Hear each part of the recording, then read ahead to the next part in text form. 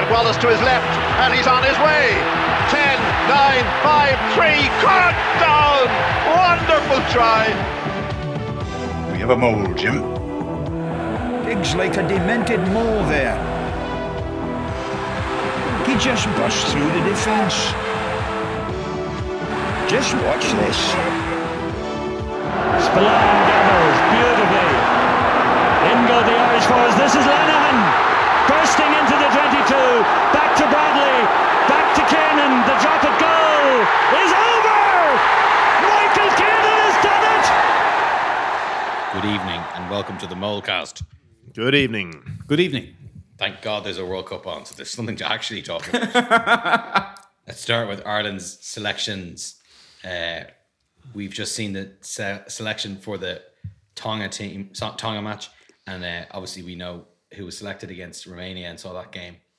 Both really, really strong teams. I thought it was hinted quite far in advance that Farrell would go strong against Romania, whereas you thought the opposite. I thought they would be more of a rotation, still a strong team, but maybe Baird or Casey or someone like that starting, but it's really close to being the first choice team. You'd say maybe Kelleher is playing ahead of Herring because he needs a game, but really, really strong team. What do you think the thinking behind it is? Well, I think that I was at the game in Bordeaux and I was really happy we ran up such a big score. But when I watched it again on the night I came back, so Tuesday night, I remember feeling a little bit irritated at the amount of knock-ons or passes, overrun passes or drop passes in the first half, and then sort of carried away to euphoria of the second half. When I watched it again, I was like, oh yeah, we did drop a good few passes, and we dropped a few passes in the second half as well. So while we scored 82 points, and I don't want to sound like, only 82 points, and there's still a lot of work to do. There is a bit of work to do there, a bit more sharpening of the blade. And in order for these players to do that, it's a case of playing together rather than trying to sort it all out on the pitch, because the pitch doesn't. The training sessions don't. It's not an 80-minute match. So as I was saying to you earlier today, like the downside, the difficulty with the World Cup is that it's at the end of the Southern Hemisphere season. So they pick up wear and tear injuries, but they have a lot of time under tension together. And on the other hand, it's at the start of the Northern Hemisphere season. So you would imagine much fresher, but very little competitive rugby played together. They don't really equally out, as you see from the history of the Rugby World Cup winners. Like it's almost, there's only been one Northern Hemisphere team who've won the tournament. So you would say that the time together, now for a lot of that, Southern Hemisphere teams are just better, but I would say that the time together is very important. So I think that's that Farrell is putting his weights on that side of the balance and saying these guys need to play together. They had a weekend off, and now it was a traveling weekend, but only to France. It's completely manageable. So Samoa, then weekend off. Romania, Tonga, South Africa, weekend off, Scotland. So 3 matches in 5 weekends is really a viable way that you can play 60 or 80 minutes in a row for 3 weekends. So I think that's why he's chosen. I didn't expect him to go with that strong a team. I thought that we'd be stronger probably against Samoa. Give the third choice and second choice players a game against Romania, and then strong for the next 3 games. But it's probably he's going to pick his strongest team, or very close to his strongest team for every game in the group stage and all the way through the World Cup. I was very surprised. I thought when the team that played against Samoa was going to be a dress rehearsal for the match against Tonga, and he'd give himself as strong a bench as possible against Tonga. So, should it be required, they could change the game and they could kick more and, just I guess rely on the fellas that were going to come off the bench to make good decisions and make the impact. As it is, I'm very surprised with the teams that he's picked. Sort of from the point of view of the vibe in the camp of guys going to the World Cup. Like Stuart McCluskey and Jimmy O'Brien haven't been included in any of the match day 23s. And at this stage, it's kind of difficult to see where they fit in, like after the Tonga match. So they're going to the World Cup. They're not going to be involved at all. Jack Conan and Dan Sheehan haven't been involved. It's far easier to see them both slotting in once they're recovered from injury. So you'd have to assume that he really wants to pick them, seeing as he brought them across injured, and like you don't know how that's going to work out. And then there's other guys who are sort of on the bench, and like it's very difficult for them to make a case because they're going to be stealing minutes here or there, and like the match is going to be at a different stage. So like Ross Byrne and Crowley, it's still not clear who the second choice is behind Sexton, and I think it's going to be Crowley. I think it's going to be Crowley as well, but like it's not clear, and it's not clear like how either Ross Byrne or Crowley is going to make that dramatic case for it. And like, do you want them to make a dramatic case for it? Not really. You don't want them to make a dramatic case. You want it all to be plain sailing. So I guess it just surprised me for what it's worth. But like Farrell's got so much credit in the bank that he can do this, and you give him the benefit of the doubt. I contend that if you're like, there's the case making was all to be done before this World Cup, and that people like McCluskey and Jimmy O'Brien are in case of when things go wrong, not to be given minutes over a player who's playing better than them in their position. Like Stuart McCluskey is a one position player who's playing behind the guy who's probably the best form in the whole squad. Oh, I thought Bundy was the best player of anybody of the entire opening weekend. Yeah, I guess that's fair enough, and I wouldn't extend probably the logic that applies to Crowley and Ross Byrne to every position in the squad. So that was really the one that I was concentrating on, and certainly, like he's going to have a hierarchy of fellas he's going to pick. So it's not the World Cup's place to give somebody a chance to stake their claim. Like, I mean, if anything, the training is going to allow you to do that. I'm just kind of surprised that he picked as strong a team as he did against Romania and then backed it up against Tonga. I was still surprised despite my protestations there. I think maybe part of it is the fact that the lie of the game. So tonight, France have shuffled the deck entirely against Uruguay, and if Ireland had maybe started against Tonga, you might say they'd start really strong and then give everyone a go. But because the steps are all the way up, and maybe the best place to rest people is in the first game. But he felt he wanted to get everyone into the tournament and get going. Yeah, because this is almost going backwards rather than forwards. But like we initially only had 2 warm-up games announced. Like the Samoan game was announced much later than the other 2. I know the other 2 games were at home, but the Samoan game was announced during the summer. So he was like, for the longest time looked like we'd have 2 warm-up games, and you're going, wow, we went from having 4 warm-up games in the previous World Cup to like 2, and then we had a third in, and that third was unusual. And that normally, whichever way it's fallen, my memory of it is that no, actually, didn't we play Wales last when Will Addison played really well in Cardiff and then got injured? I think that was in Cardiff. Anyway, so I think he sort of was thinking, oh, these guys have come back into camp. They've had time off. They haven't played rugby together. They've all got married. They all got married. Cut out the middleman, marry each other. And I think that's like, it's like he is trying to build a team. Now, the other thing I was saying, stop me if I'm rambling on this, is that during the Six Nations, he played, I think 32 players played for Ireland in a Grand Slam win in Six Nations. And players came in because of injury. The key one that I remember, the key two I remember were Finlay Bealham starting 3 games instead of Tyke Furlong, and Conor Murray starting most games ahead because Gibson Park was injured. So there are certain guys who we got used to as Irish fans of going, oh, this guy is like, he's a Grand Slam winner, and a Grand Slam starter.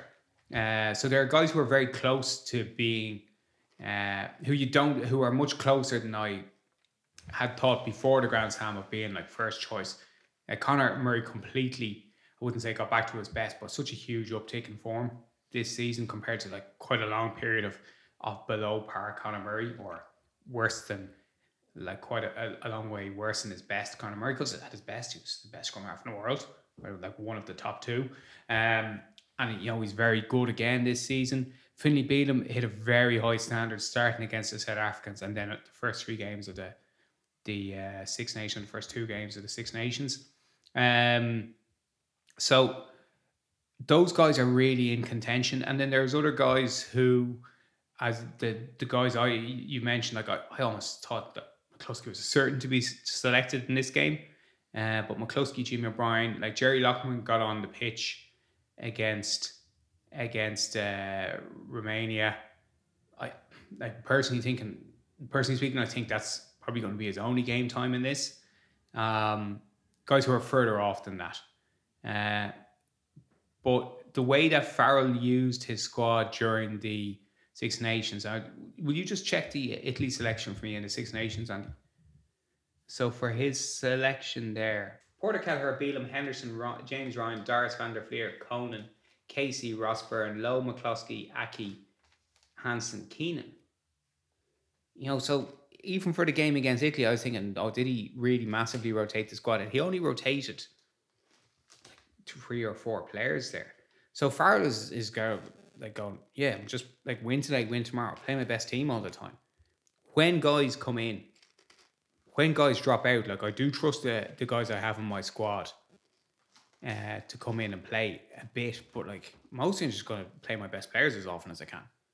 You need a squad because in rugby now you get injuries, first of all, which you always did, but more frequently you get injured, and secondly, concussion and the knock-on effects of that, how long that can keep you out for just under medicinal care, and then suspension. So guys will play, and they will have to slot into a team. So like it looks like he's going to go with close to his best team all the way through. And the other thing, sorry, to mention is that extra blank weekend, the bye week in the group stages is huge. It's a huge difference. For one thing, it makes the group stages, possibly we might look at this at the end, too spread out. But I think it's very beneficial for the players. It gives the smaller teams an opportunity of better spacing. Yeah, absolutely. Not ideal, but like you had situations where 4th and 5th choice had 4 matches between some games. I think 4 days. 4 days. 4 days. Sorry, 4 days between matches. Rather, yeah. In previous World Cups, like playing against inevitably teams that were better than them, but like in some instances, teams that were better than everybody. Like anybody playing New Zealand with a 4 or 5 day turnaround, who's already low down the food chain, is just on hiding to nothing. So that was the driver to that. It changes the dynamic of the tournament, for particularly if you've got a break in between like 2 of your bigger matches. I think there's an element also in Farrell's selection that he's sort of like, he's not kind of guarding against like catastrophe in a way. He's playing Andrew Porter. Andrew Porter could get injured. Andrew Porter could get injured getting out of bed. It's much more unlikely than getting injured and playing against a bunch of Tongans. But we've seen that. No, but you've seen that, and I often think about it. And as you say, it is much more likely to get injured in a match. But the Scottish hooker concussed himself slipping on the stairs in the hotel. He's going home. McAnally's going to be called in for him. So George Turner, the fellow who started, or the fellow who came on. No, one of the other ones. Hang on, let me see what the headline says about who it is. But no, that's definitely. Yeah, Malcolm Marks just got injured in training and is out for the rest of the World Cup. Yeah, so I think that I also think there's all. I mean, this is again, it's very apocryphal, but it's something that gets said a lot in sport, and I tend to think it's true, which is if you don't play at full tilt, you're again more likely to pick up an injury as someone is sort of like. Yeah, I think there's enough anecdotal evidence for that to translate as data now. Officially, I'm calling that. Eagle-eyed Cherry is the fella going home. Dale Cherry? Dave Cherry, yeah. Dave Cherry. In terms of the performance, you mentioned Bundy last week. He was a star. Big Joe McCarthy. Big Mick McCarthy. He's a huge butt. And I really enjoyed the second half. It was a classic thing of like they stopped making the last risky pass. They just went through another phase. And like obviously Romania were already torn apart by the time the last risky pass didn't go to hand. Yeah, the one thing the Romanians made several outstanding tackles. Now, sorry, you're saying several. Like I don't mean like seven. Whenever I say several, I started thinking that's like seven. When we ran at them, we got knocked down a lot of the time. Now there's incidences where we ran through tackles. Bundy, for example, nobody could get him down. You know, it took 3 Romanians most of the time. But there's a lot of incidences in the second half when you would think the Romanians were tiring, that we ran at them and we got chopped down. Like their tackling technique was good. So our tries were, for the most part, scored by beating them by using space better, which is really encouraging. Now, they gave us an awful lot more space than South Africa would or even Scotland would. But it was a very enjoyable second half. And even John McCarthy's try, like there was like 2 instances. I think he was held up over the line once, certainly. Now he says he scored. I don't see any reason to disbelieve him on that one. And then there was the one where he was hit by Simonescu right on the corner flag, which was an outstanding tackle. Simonescu made a bunch of great tackles in that game. And I think he was very close to being held up in another one. But for his try, the botched Romanian line, Conor Murray fed it back to him. McCarthy pulls off a really good sidestep. I couldn't see it from where I was. Like everyone else was in the way. I was on sort of right. I was more close enough to halfway, but like there was 15 people between. So I was just like, oh, he must have bashed your man. When I look back on it, when I saw the recording, I was like, oh, he just beat him with a step before speeding over with the huge rump. And so like that was sort of noticeable to me, the creation. Like they found out where, they made space and made tries out of that. What did you think of the performance on Saturday? My main concern was Sexton getting injured at half time. Yeah, and really having mixed feelings about it. Really feeling like sorry for the country if Sexton got injured. Sorry for Sexton if Sexton got injured. Annoyed at Sexton for the lackadaisical approach he took to his pace towards the line, his crappy dive, and then getting in a snot with the Tongan afterwards. And you go, well, you invited upon yourself. Like Romanian. Well, he's from Tonga, wasn't he? Yeah. Like John Klein is from Ireland.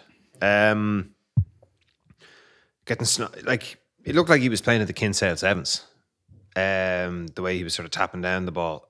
And then sort of the relief stroke joy of him coming back out in the second half and playing in really commanding form. I'm getting really close to the Irish points record, which I'll be delighted if he gets. So that was the injuries were the main thing. And then I think the fact that it wasn't Bordeaux Redux. Against Georgia.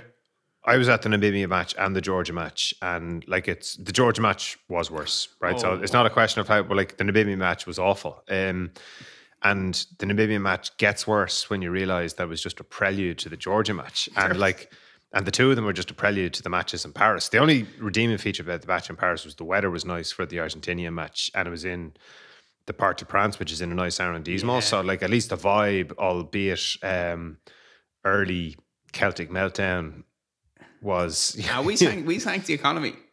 Was at least it was a nice afternoon. Like the match against France in that World Cup was super grim on a Friday night, crossing underneath that like ring road that goes around Paris, like everybody trying to get out of Paris. The weather was changing. Chris White gave us fucking Getting nothing off night. Chris White as That the referee, we- because if France had lost that, they're out of their own Yeah. World Cup, and like we weren't any good, but we weren't getting anything from him whatsoever. Like, I mean, so that was grim. So you had those 3 super grim matches, and like that's what World Cups in France mean. Like just Yeah. Ireland at their absolute nadir, and before that Lens, which wasn't even fucking hosted by France. So you're going like, this is like the track record is absolutely awful. Yeah, so no injuries and like 80 something points. Great to run up a big score. It's great to win up a big score, and then after that, like the quality of the match, was it, you know, like was it as tight as it could have been? I don't know. Thought Bundy played really well, but like the overriding thing is just that you get through it without anybody getting injured, and you don't look absolutely laboured. Yeah, one thing so- which was you couldn't. You can watch whatever you want when you're at the match. Tyke Byrne was tired at the end after making a long bursting run on 83 minutes. Fucking fair enough. In 40 degrees of heat. And nobody from the Irish side got cramp. Now there's 2 water breaks, but nobody was even stretching out a cramp at any stage. Given the heat of the day, the amount of water that, like, when I came back at the end of that, like I took off my Walnuts Japan 2019 polo, and that where I'd been carrying my backpack, just huge lines of salt down it. Like I was sweating just walking around, sweating absolute buckets. I suppose my main thing from that match was I found it disturbing how hot it was. Like, for somebody who tends to reference times in a year or a decade or whatever in relation to sporting events, because I know what year they were on and I can remember certain things about it. Like, I was just appalled by the heat wave and like the fact that it was 40 something degrees in Bordeaux in September. Yeah. Like, that I remember going to France as kids, you know, like in the 80s or something like that, and the temperature being like 34, 35, like, oh my God, like 34, like that's, you'd be driving in that heat, like that's intolerable. And, you know, like it's incredibly worrying. But, and, you know, similarly watching New Zealand play France on a Friday night and the sweat just dropping off everybody, and you go like, this match is kicking off at 9:15 in Paris, which is in the north in September. So, like, I don't know. I don't really know where that leaves the next World Cup in 4 years' time in America, and like just how, like, I don't know what sort of state the world and is the going World to Cup be after in. that in Saudi. Yeah, but like, you don't know what sort of state the world is going to be in, or like, you know, look, maybe science addresses a lot of the issues, but like that was probably the biggest thing, was just like it's tough going for the players. Yeah. But like, you know, it's just a rugby match. Like, it's tough going for everyone. Yeah. You know? So that was the biggest thing for me. Heavy. Yeah. Well, yeah, but yeah, Sounds like it's going to be pissing rain against Tonga at the weekend. It looks like it's great, and about like 14 degrees cooler, maybe more, maybe low 20s. I don't know. So, do you have any trepidation about that, having seen how the Samoa game went in? Well, I think it's a good opportunity to segue onto some of the rest of the World Cup. I don't have as much. So Lele Afano is picked at out half for Samoa ahead of Sapawanga. I don't think that means Christian Lele Afano is a better player than Sapawanga, but it is a sort of an enviable riches that particular island nation has compared to what Tonga and Fiji have. So I backed Fiji for like the World Cup, because I thought their odds, given that they beaten England in Twickenham in the last match before the World Cup, given the calibre of their players, the standard of their players before Muntz got injured, I couldn't get over the disparity in odds between England and Fiji, allowing for the fact that like England's World Cup pedigree is a lot better than Fiji's, and certainly given the standard that Wales displayed in the warm-ups, I thought like Fiji are going to win this. So I was really disappointed with Fiji against Wales, and really just with the lack of tactical variety that they displayed. They ran everything. And in the first few minutes, they scored 14 points, and I thought to myself, wow, like, you know, Wales are really going to be put up to it. And then like in the next 5 to 10 minutes, you sort of go, Wales figured out that one, Fiji weren't going to do anything but this, just run at them. So they just had to tackle them. They could defend in a certain way. And two, Wales were going to be fitter than Fiji because it's Warren Gatland at a World Cup. But like Wales knew that they were fitter than Fiji. And then in the second half, Wales just put themselves into territory with kicks and scored tries, put the Fijians under like territorial pressure. Whereas Fiji played so much of the entire match in the Welsh half or in that sort of dead ball area of the middle of the pitch. Like that kind of, like it's hard to score. And I kind of felt even the way the Fijians had rebranded themselves as the Flying Fijians, I was like, but like they are and they aren't. Like the Fijians do have great wingers and they do have guys who can really score tries. But that tends to be because like all of their team are really quick or not really quick. All their team are sort of big, solid guys who can ball handle, and like the slightly quicker guys get to play in the wing. But like, are they noticeably quicker than Josh Adams or Reece Sammet? Like over 100 meters? Doubt it. So Wales were fit. Wales were like up for it.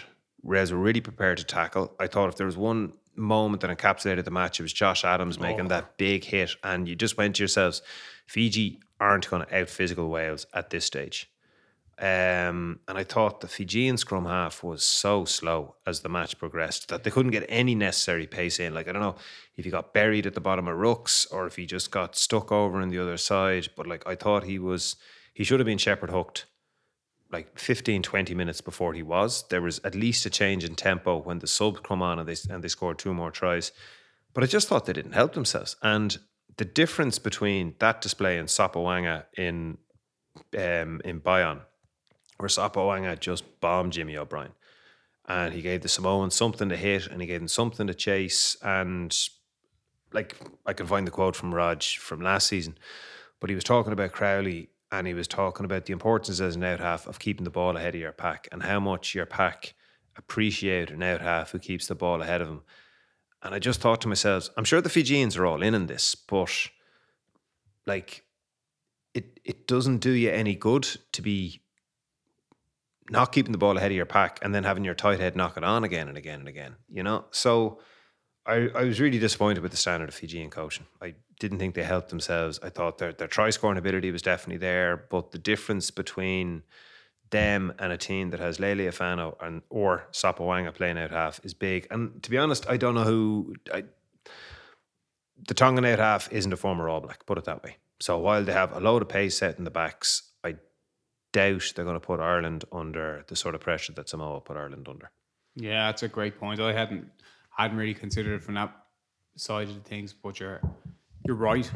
Like my feelings on the game were totally dictated by the 2 first half tries by Naya Salevu and Radrada, and just thinking, my feelings were that if Fiji can get the ball to 12 and 13, they don't need overlaps, they just need a one-on-one. These guys are going to break the gain line. In the second half, I felt that they kept the ball for too long in their pack trying to bash over, and it was frustrating because I don't really want to shit on referees, but I was in conversation or WhatsApping with one of my mates in Exeter, and he was actually going spare with the ref. He's an English guy, but he was saying that he couldn't believe how Carly would penalise Wales within their 5 metre line. You know, a similar thing would happen, just penalise them again. Like four penalties, you know, within 5 metres of their line, including there's one thing, actually, maybe I was obviously in France and watching French TV, so I couldn't pick up any of the nuances. Like, they talk over referees giving comments just like every other commentator does. So there was a Fijian scrum, a 5 metre scrum, which was marching forward. And instead of playing advantage, Carly called a stop to it and gave Fiji a penalty. So I suspected that Fiji must have done something illegal in that scrum after they'd moved forward. Like maybe somebody had collapsed it or something. But I didn't see a replay of it. There's very few replays on it. Very few replays. And it just seemed to me like that is intransigent decision. Like that scrum was moving forward, as the cliche goes, at a rate of knots. It was certainly moving forward very solidly, and he just stopped and then gave them a penalty again. So I thought that I couldn't understand that call, and it felt unfair to me.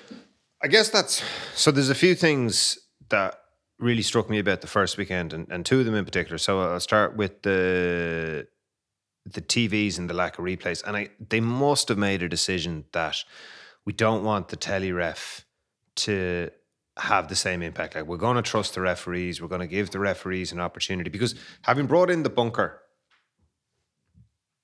is there to protect World Rugby against future concussion cases, right? So the bunker is there that if somebody makes a headshot, you stick them on yellow, and then you get the opportunity to, do we give them a red card? And rather than breaking up the entire match for like 5 or 6 minutes trying to get this absolutely right.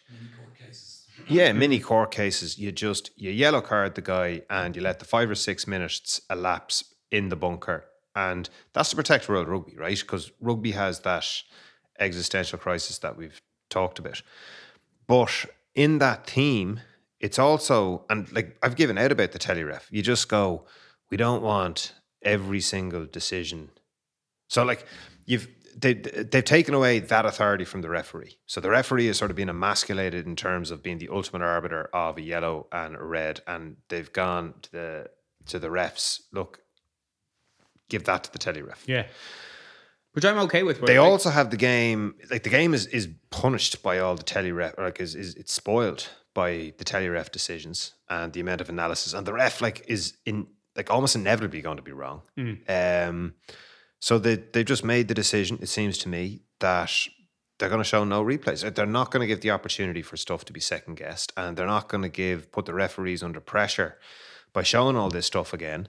And like the most obvious one in the first weekend was like the pass to Talea was definitely forward. I don't know like how Piper did not see that it was forward, because the pass, like first of all, the guy who was passing it was not going that quickly, right? So you can't say the velocity of how fast he was running.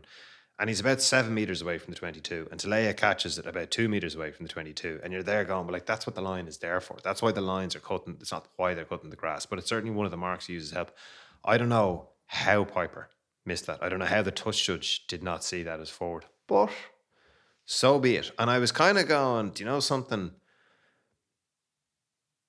I'm not French. I'm not New Zealand, so it doesn't impact Ireland. But I would rather have this where it's just referee ineptitude is kind of what, and you just let the game go on. You go, he's the ultimate arbiter of the truth. Whether it was forward or not really is irrelevant. It's what the referee tells you.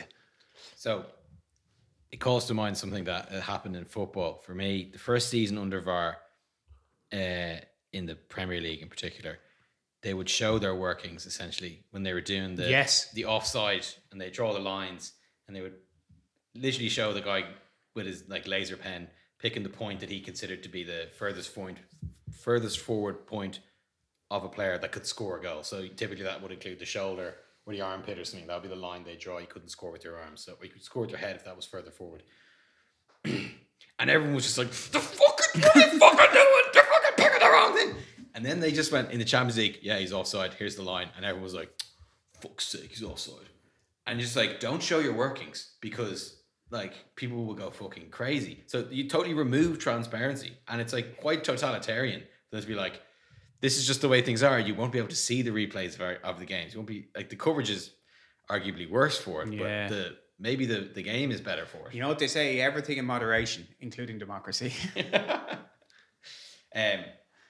While we're talking about the totalitarian World Rugby dictatorship, what I'd like to stick the boot into is, one, their terrible highlights packages, like the laziest editing. It's just like they got someone who doesn't know anything about rugby and just like cut out the bit when the score goes up, and then cut 15 seconds before that and 15 seconds after, and stick them all together as quickly as possible.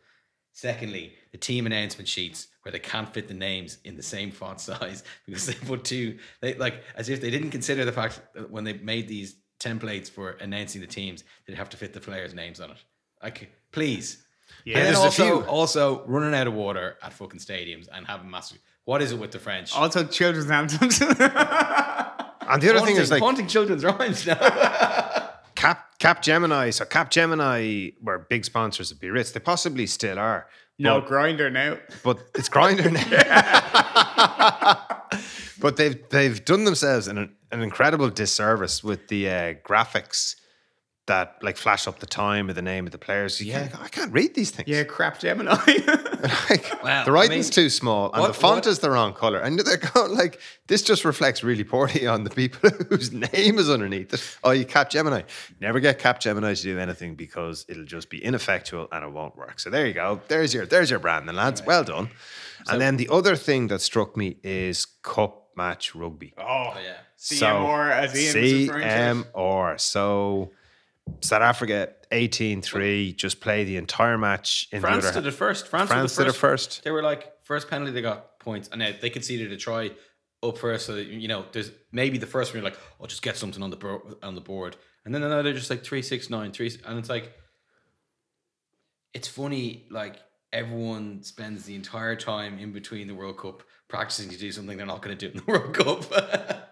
Like play flowing rugby. And then England, like, that's like, I want to skip to the England bit. Oh, skip to England. Yeah. Because it's like, That's where I was going with this. like, I think there's something Just read out what you text me. Oh, Right? yeah. You I nailed think it. there's something psychologically significant about a drop goal that's more damaging than a penalty. A penalty is like, oh, we did something bold. Okay, they only took 3. It was kickable. Like, rarely they take a kick from a really hard place and get it. Whereas the 3 from a drop goal feels like, fuck, we had them stymied. We had them kept out. And like, the Argentinians must be like, these lads will never fucking score a try. And then you have these like 3 of the best drop goals I've ever seen kicked. Particularly the one from the halfway line. They weren't even didn't have even that much momentum. There were such beautiful connections. And that really destroys a team. It's like they feel like free points or something. I always think of the drop goals that Well, if I say Dorth kicked the drop goals against, or was it La Maison kicked the drop goals in the 1999 La Maison semi-final? And like after half time, they totally turned the tide. They have such a weird psychological effect. They always did when we played Joan and Lomu as well. There was such the rubbing the nose in the dirt as well when you took a drop goal against someone. Well, if I say drop goals in World Cup, Johnny De Beer. Joel Stronsky. Well, yeah. Well, I mean, Johnny Wilkinson. But that's it, like Johnny Wilkinson, Stephen Larkham, Joel Stransky, Zinzan Brook. But the name that comes to mind first and foremost, Johnny De Beer. Yeah. Let me just so we'll talk about England. I thought England spend, like I said, the thing that you practice all the time in between World Cups. England want to be the most liked team with their beautiful playmaker. And I'm not sticking the boot at Marcus Smith. He's obviously a really good player, but he doesn't fit in the England team, especially this dysfunctional one.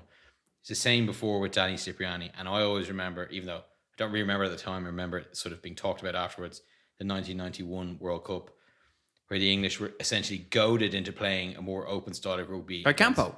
Against an Australian team who probably couldn't match their pack in the 1991 World Cup final. Maybe they could have. They're a very good pack as well. I'm going to come back to that in a second as well. So basically they want to be loved, but they love it when they're hated. So like, admittedly, I was reading like the Daily Mail match report, but they were just going like, this is one of our proudest bloody days, man. And it's like, they beat like a war enemy by playing crap rugby and kicking their points. And they fucking love it. Why don't they play like this all the time? Why don't they play as the Northern Hemisphere South Africa?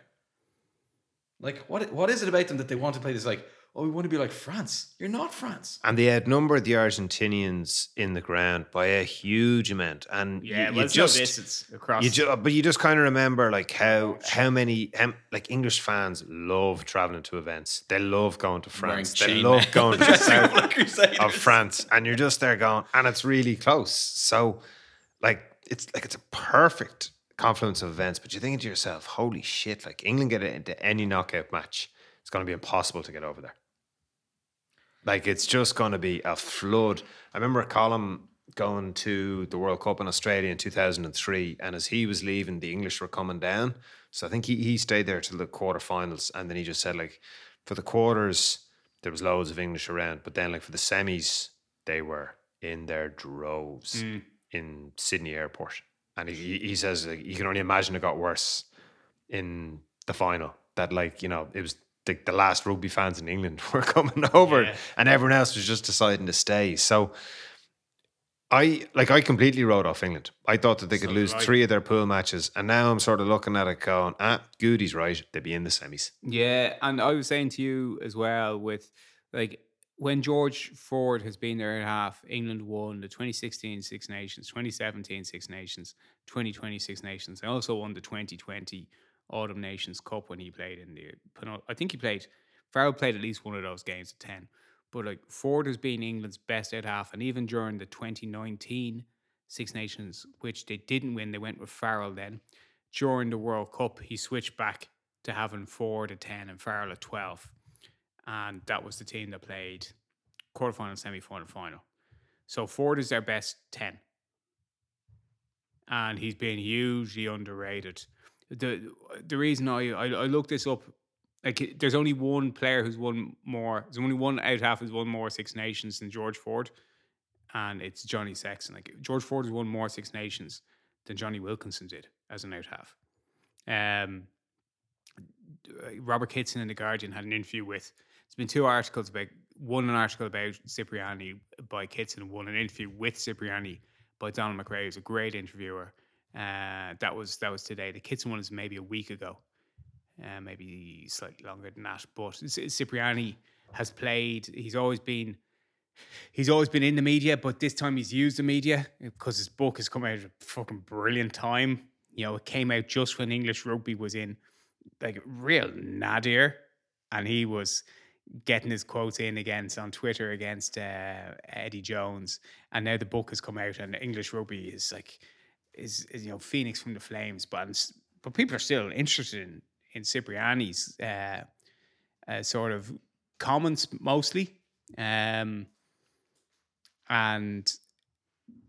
he says in his interview with Don McRae that he's not a maverick, he was a decision maker. Going, make a fucking bad decision maker. Look at your career, buddy. You know, 5 starts for England with a man of his, you know, the talents that he was born with, that he, that, you know, that are a result of, I wouldn't say genetic lottery, but if you're a naturally talented player, your talents belong to your parents. You know, it's like having blue eyes because your parents are both blue eyes, or being tall because your parents are both tall. Like, you had nothing to fucking do with it. It's not your accomplishment. So your accomplishments are what you do with the talents that you have naturally. So Cipriani like fucking didn't do, like, he had the potential to be, like, if you stick Owen Farrell's mindset into Danny Cipriani's head, you've got 120 cap, you know, English out half. But as you said there, like, Cipriani, even like George Ford has been so ignored by people, so undervalued. Apart from Squid Rugby, funnily enough, Squid Rugby's always been, George Ford is great. George Ford is great, and George Ford's weakness was that, like, he was a poor tackler, and England had to hide him as a you know, they'd move him out to the left wing or the right wing or wherever it was. They had sort of recognised that their opposition backline had most difficulty passing to whichever side. But in terms of, you know, really good mindset, really good reader of the game, good kicker of the ball, and like, he was seen as sort of the slightly weenier Owen Farrell, but like the best English axis is 10 forward, 12 Farrell, 13 Tuolagi. And they should go back to that. And, you know, they're going to be a difficult team to beat. Billy's back in now for this game. Courtney Laws is very good. Tojay, like, they still have a good team. Like, they should have had a really good team for this World Cup. Like, they lost their way, but, you know, they found their proper way. Bigger boys came. What I wanted to say about the 1991 World Cup is that in the interregnum between Australia versus Georgia and England versus Australia, I watched the first half of Ireland versus Australia from 1991. Which you were at. It was the game, super game. The game bears absolutely no resemblance to the sport that's being played. Like, I would say there was 1,000 scrums in this first half, and like, just kicking the ball, Just kick the ball away from fucking. Yeah. Get it away from us. That was definitely rugby football union back then. Oh, and Ralph Keys looked just like an animal of an accountant. Like Top points scored in the tournament. he did 63 or 66. It was a lot of points. Just it was mind blowing watching it, and it brought when I complain about stuff like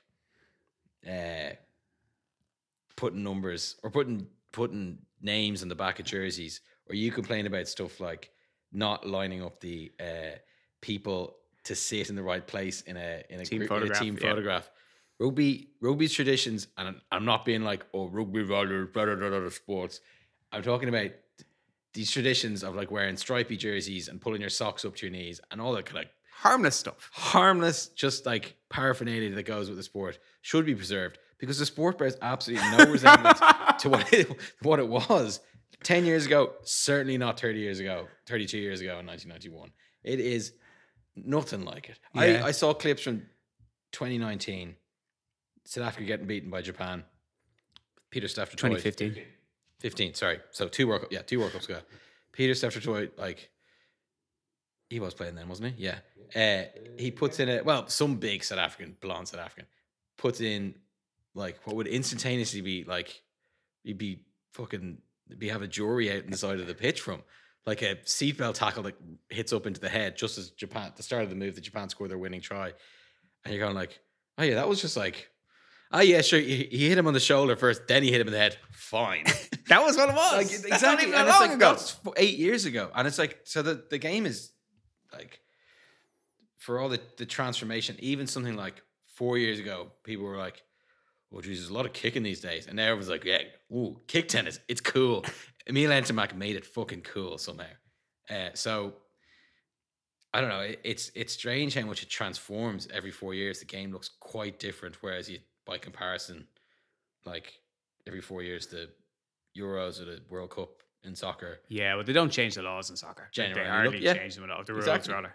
I just thought it was interesting just to. I certainly agree with you. So I'm 100%. I absolutely back you about the harmless traditions which people, which I'm not going to speak for people, which I like about rugby, which completely should be maintained. But on the other hand, there are certain things which I would like to change in rugby. And I was going to say this at my annual season things for blockdowns to be more rewarded, especially blockdowns that go dead, should definitely be an attack and 5 meter scrum. Oh yeah. But again, And more drop goals or free kicks. well, you see, this is the funny thing. Blockdowns aren't rewarded because they rarely ever happen in rugby league, and that's where rugby union gets all its cool. All rules its from. best ideas. He's got an own report. And the funny thing is, like, people probably like don't use drop goals because no one uses them in rugby league. It's 1 only point. worth 1 point. One scabby Except point. the magic point, of course. But yeah, just what a great weekend, great opening weekend. I thought. Yeah, let's talk about, before we whisk on past it, the South Africa Scottish game, which I thought was. I have a question for you. Go ahead. Sorry, I was going to ramble. So the game had a very, very defined pattern when Scotland had the ball. South Africa would come up and just eat all the space, like a massive triangle of lads coming up in a dog leg, and Scotland just couldn't get the ball out to the wide players, which is where they wanted to go. Like, is it a case that Scotland were just too one-dimensional? Is that the only way they can play? Were South Africa that defense that just that good?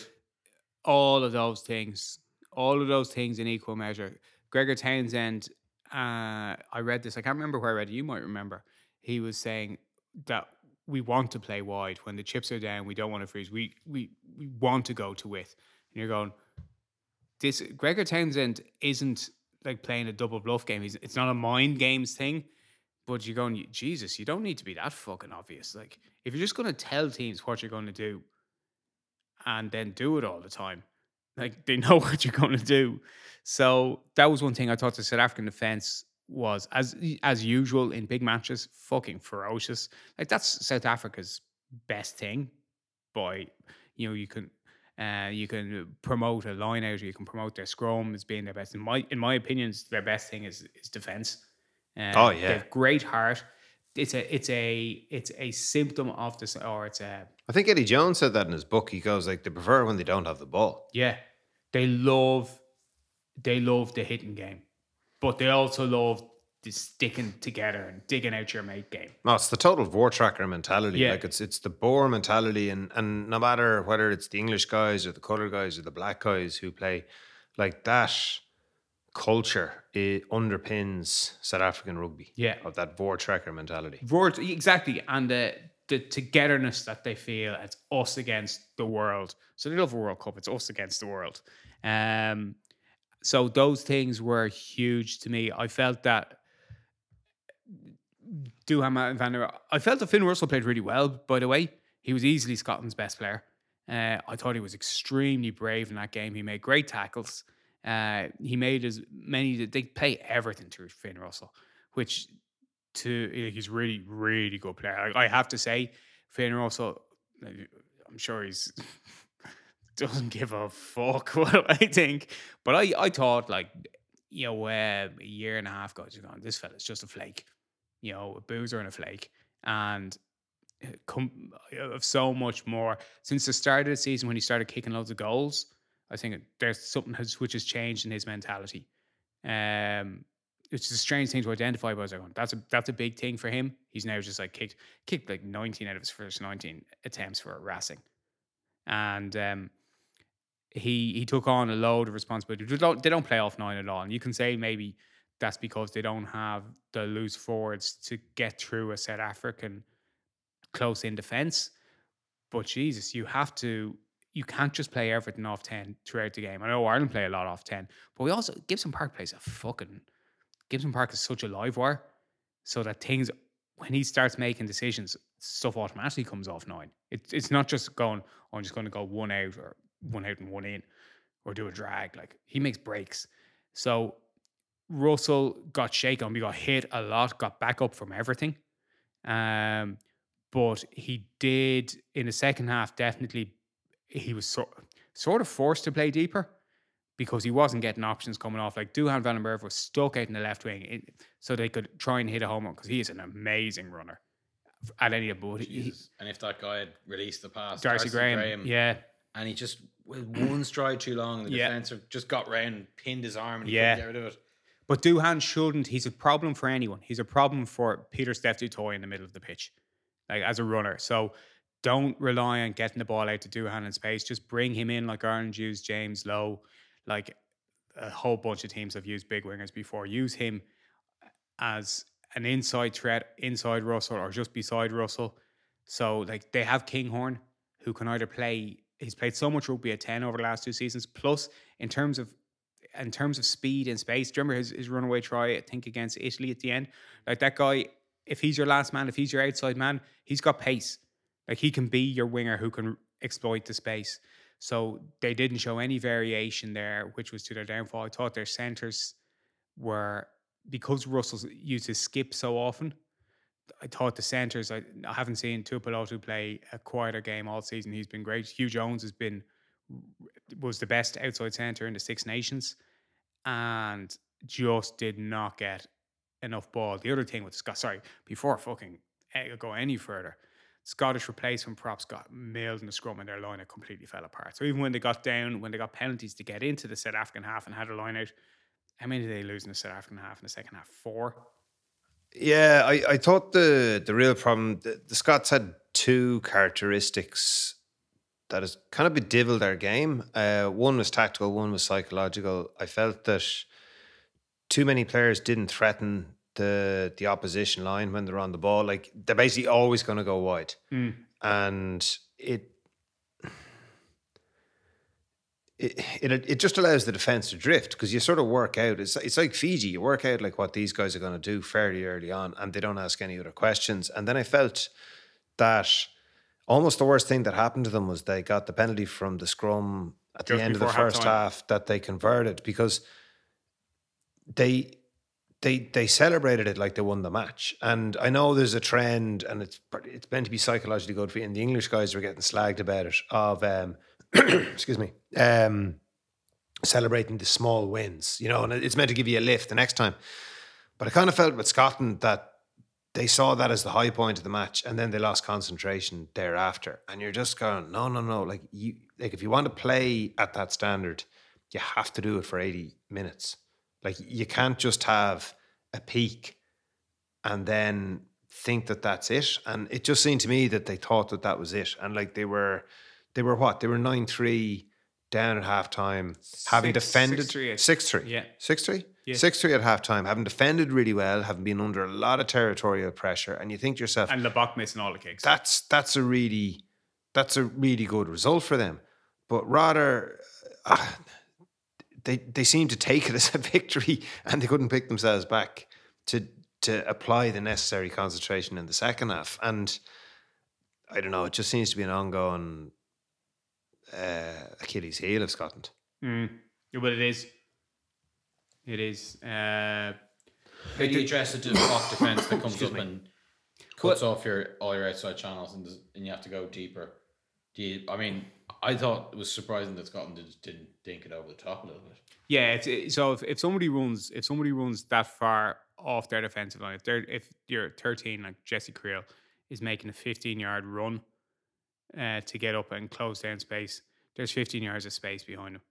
So that's going to be covered by their sweeping fullback, but that's still, he's moved from somewhere. So you get like what they call in the NFL, the all-22 film, and you're going, where are the spaces? This is how they defend. When he runs here, where's the space? Okay, the space is behind him, but Valemsa or Willie Leroux was shit when he came on, by the way. All he did was make mistakes. He's going to cover that space, but he's left a space there. So probably the scrum half goes back to fill Valemsa's space. But like everyone is moving from somewhere. There's always like the pitch is smaller now than it used to be because players are bigger and quicker, but there's space somewhere. So that's a big feature for analysts to go is like identify where that space is, where that you can't train two defensive systems for one World Cup. So they're going to defend like that. Another thing which is really interesting, a South African guy on Twitter pointed out is that the Boks actually move well back off the back foot so that they don't give away offside penalties and they just give themselves a run up. So when they're starting at rucks, when they're on the defensive side, when they're starting at rucks, they'll be further off the back foot probably than any other team that we saw the first weekend. Definitely than any other team we saw in the first weekend. But then they fucking work really hard to make that gap up. But that means that they're not giving away cheap penalties for being offside. But they, that's something which is I haven't thought yet about how you could use that to your advantage. But you would say that does give you the potential for getting gain line through pick and goes, for example. And then I think the other thing you do is you play it back inside from 10. So if they're 13 and they're 15 are sprinting up off the line and they're closing down 10 to 15 meters and you've gone back inside, if you've got a quick ruck, they have to make 10 to 15 meters back the other way to get back onside. So you're not attacking where they're working so hard to defend, but you're also setting a new offside line with the next ruck, which means that they have to get back onside. I'm also just going to suggest that maybe you go blind and break up the lineouts. Oh, well, in fairness, going blind is actually like you can't get line speed off on the blind side. There's no point in racing off the line if there's only fucking two of you. Racing off the line is like there's automatically going to be a dog leg. I thought that was a curious match, but fascinating as well because obviously we were paying such close attention to both those teams. More so because we're in their group than if you were true neutral. If you were neutral. And we all know. Chaotic good.